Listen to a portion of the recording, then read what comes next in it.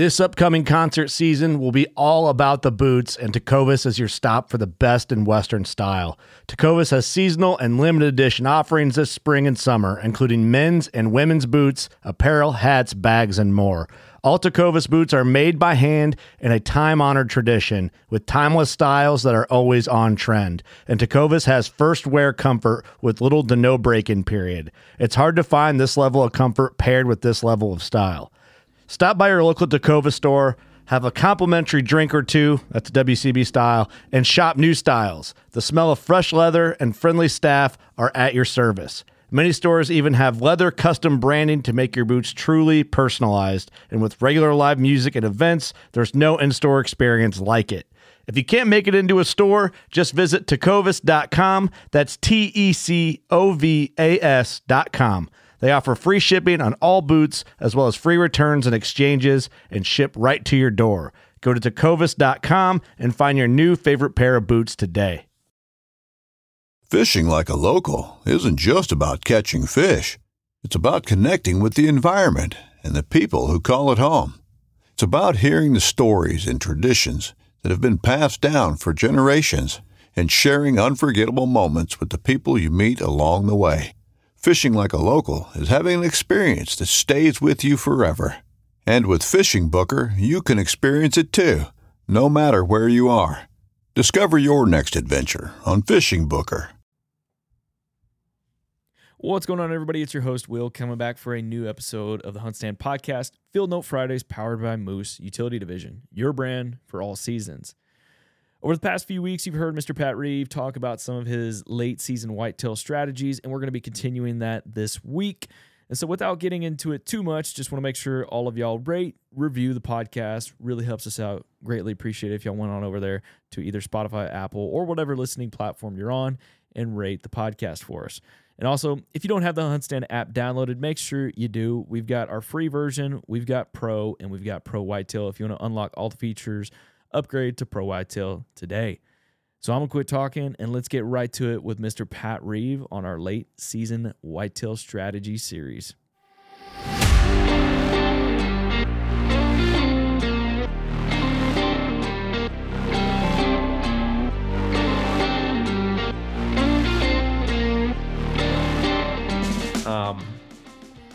One of the things that I really wanted to touch that I think, if I had to kind of go down the list and, saying food sources, hunting late season, it'd be food sources number one.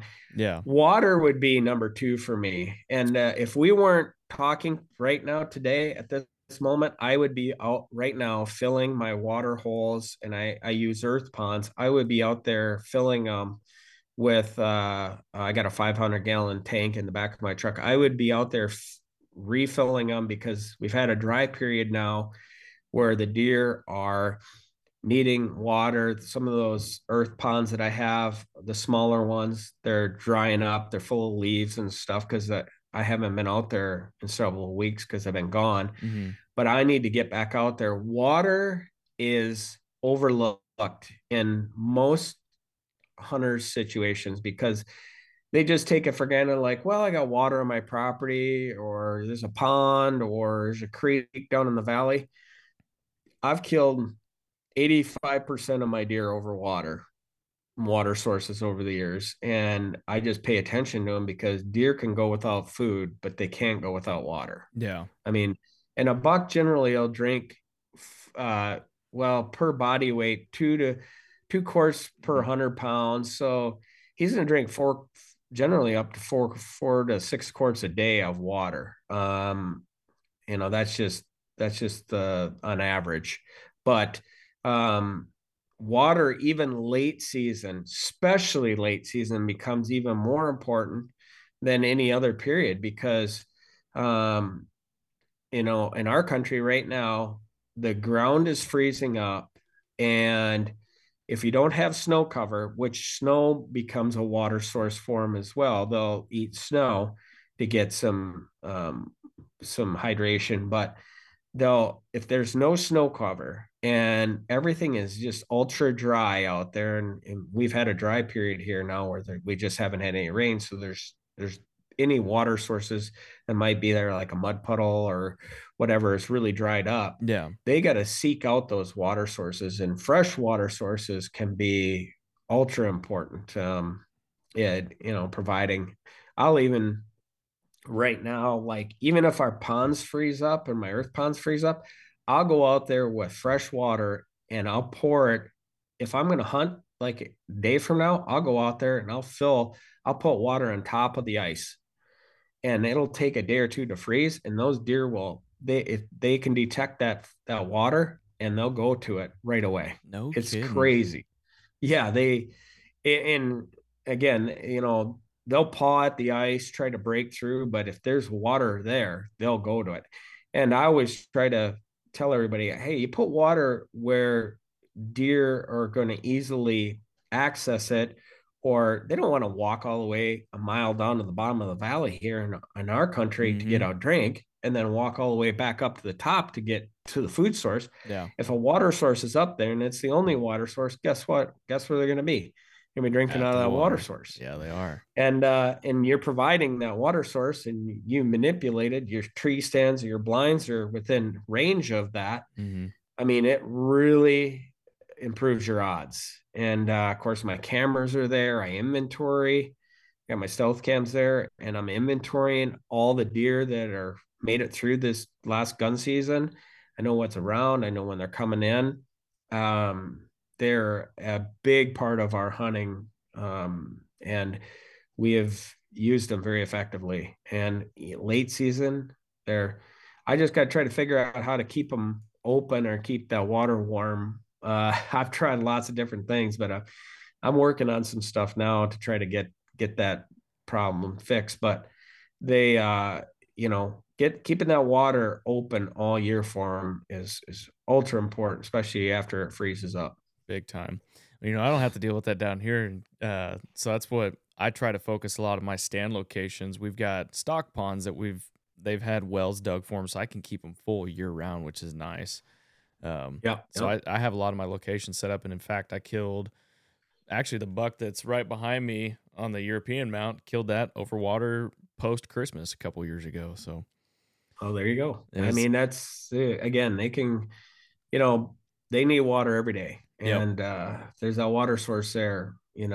It can be ultra important for them in early season too. When it's hot, and big you've time. had a hot day. I'm almost guaranteed that first thing they're gonna do is before they go out to eat is go get a drink, because they've been laying there all day and it's been hot out, and so we focus on that. The third thing I pay attention to a lot, and we do a lot of management up here in our country, is creating bedding areas with thermal cover for late season opportunities. We know our deer in late season, when it gets cold, are going to lay on south-facing ridges just because it's sunny. For the most part, I shouldn't say not always, but if you got a really bad, strong south wind and it's blowing snow, they'll lay where they're out of the weather. But right, if it's a high pressure day and it's sunny out, they're going to be using those sunny ridges, and that's where they're going to be bedding. And of course, we know where they're going to be bedding because of that thermal factor. And we'll plan, or we'll hunt those food sources that are close to those areas. So south facing ridges are ultra important for us. And we hinge cut our south facing ridges. We plant cedars to give them more of a protection for thermal, and give them more cover to bed in.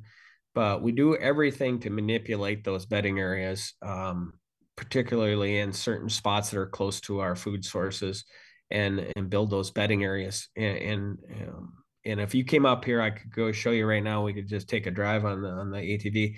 I've even brought in a dozer, and I have areas that are more mature timber, and we have a lot of oaks and stuff. Well, once the timber becomes more mature here, you get less understory, which it gets more open, and park park-like, right? It's Mm-hmm. aesthetically great to look at, right? I mean, you're like, wow, look at my timber. This is awesome. Look at those trees, but it's I was gonna say You can it's say it. crappy. You can say it. It's shitty. It's shitty for keeping big deer Yeah. there. And man, and so the nastier and thicker it is, the better it is for deer. And Yep. that isn't always beautiful looking to look at. But I'm gonna tell you, I just told my wife, I said, I think we need to call a logger. I want to log this place off. Because it's getting a little too more mature. Even though we have hinge cut areas, Mm-hmm. um, I'd rather have it thick and nasty and full of briars and brush and regen stuff. And it's just going to hold a lot more deer, and it's going to hold a lot more mature deer.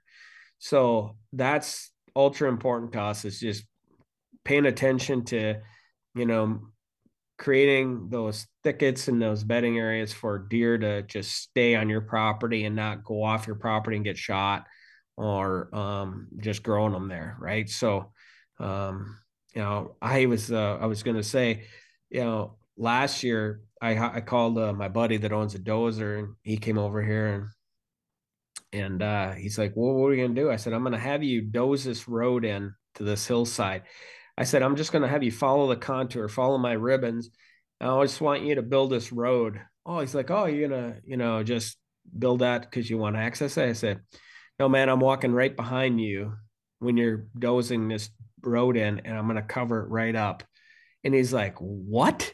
And I'm like, I said, yeah, I said, you aren't gonna believe this, but I'm gonna hinge cut right behind you. And he's like, I've never heard of it. So what he did is he dozed the road in, because I had this area that didn't have a flat. We have, these hills. Well, deer like to lay on shelves or flat spots here. They'll lay on the top of a point, or they'll lay maybe a tree tipped over and a root system is allowed there to be a little flat bench here. Yeah. They seek out those areas, but I didn't. This hillside is just basically was not a bedding area. So I had him doze 2 different levels of road systems in there, hinge cut over the roads. And I went in right before I hinge cut it. I went in there and took some evolved clover, and I just put clover down on the fresh dirt. And then I just hinge cut all these trees over the road and created a pocket of flat pocket that has a soft bedding area. And now I've got my own. I mean, now the deer are using it like crazy. And I went from an area that had no deer bedding in it to now a deer holding area. And of course, it's kind of an extreme move, but it really is paid off, because now I know where they're bedding. Wow. They're bedding below my food plot, and I know they're going to be coming out of there. Of course, my cameras help me tell that story, because I'm monitoring when they come into the food plot. So, yeah, it's really kind of taken that hold to a whole different level. Man, that's a different way of thinking, and I like that. That's a good strategy. So we've essentially kind of talked about 3 things that, we got food, water, and essentially creating that cover or bedding areas for them. That's kind of essentially your top 3 right now. But moving into kind of like that 4th and 5th tier, what would you say are kind of your last topics or strategies that you're focusing on when it comes to this season? Well, one of the things that I was going to talk about right away that I didn't really cover, that I think has made us super successful at hunting food sources, is it starts in the spring, early summer, and most people don't go to this extreme or miss this part, and they're frustrated because they go through the effort of planning a food plot. Yep. And in hopes of hunting it. And the food plot does not develop, doesn't grow properly, and they don't see the results from the food source that they were hoping for. And I've learned that in our area, we have a higher deer density, so we have to protect those plots right away. when we plant them. I mean, as soon as we get them in the ground and we get them sprayed with some pre-emerge, we put up electric fences around them all, and we double fence our electric. We use electric rope systems, and they're solar powered with a 12-volt battery, deep cycle battery, and we double them up so deer can't just jump over the single front one. He's got it's a depth perception issue. So there's 4 different strands of electric there, and it keeps them out of our plots. So those plots actually have opportunities to mature, grow the best yield they can. And with the electric rope systems, we're using quick detach handles and washers that we can take them, unhook the battery and kill the power and go in there and spray and then hook them back up. But we keep those plots, electrified, so to speak, all the way until we want to pull on the electric for hunting opportunities or even late season. Like we just pulled down some the other day that have been up since 1st of June, and we kept them up through the entire bow season, but we know we're going to hunt those late season, and we don't want any deer in there eating anything until we want them in there. And I can promise you should see the results that we've had just showing.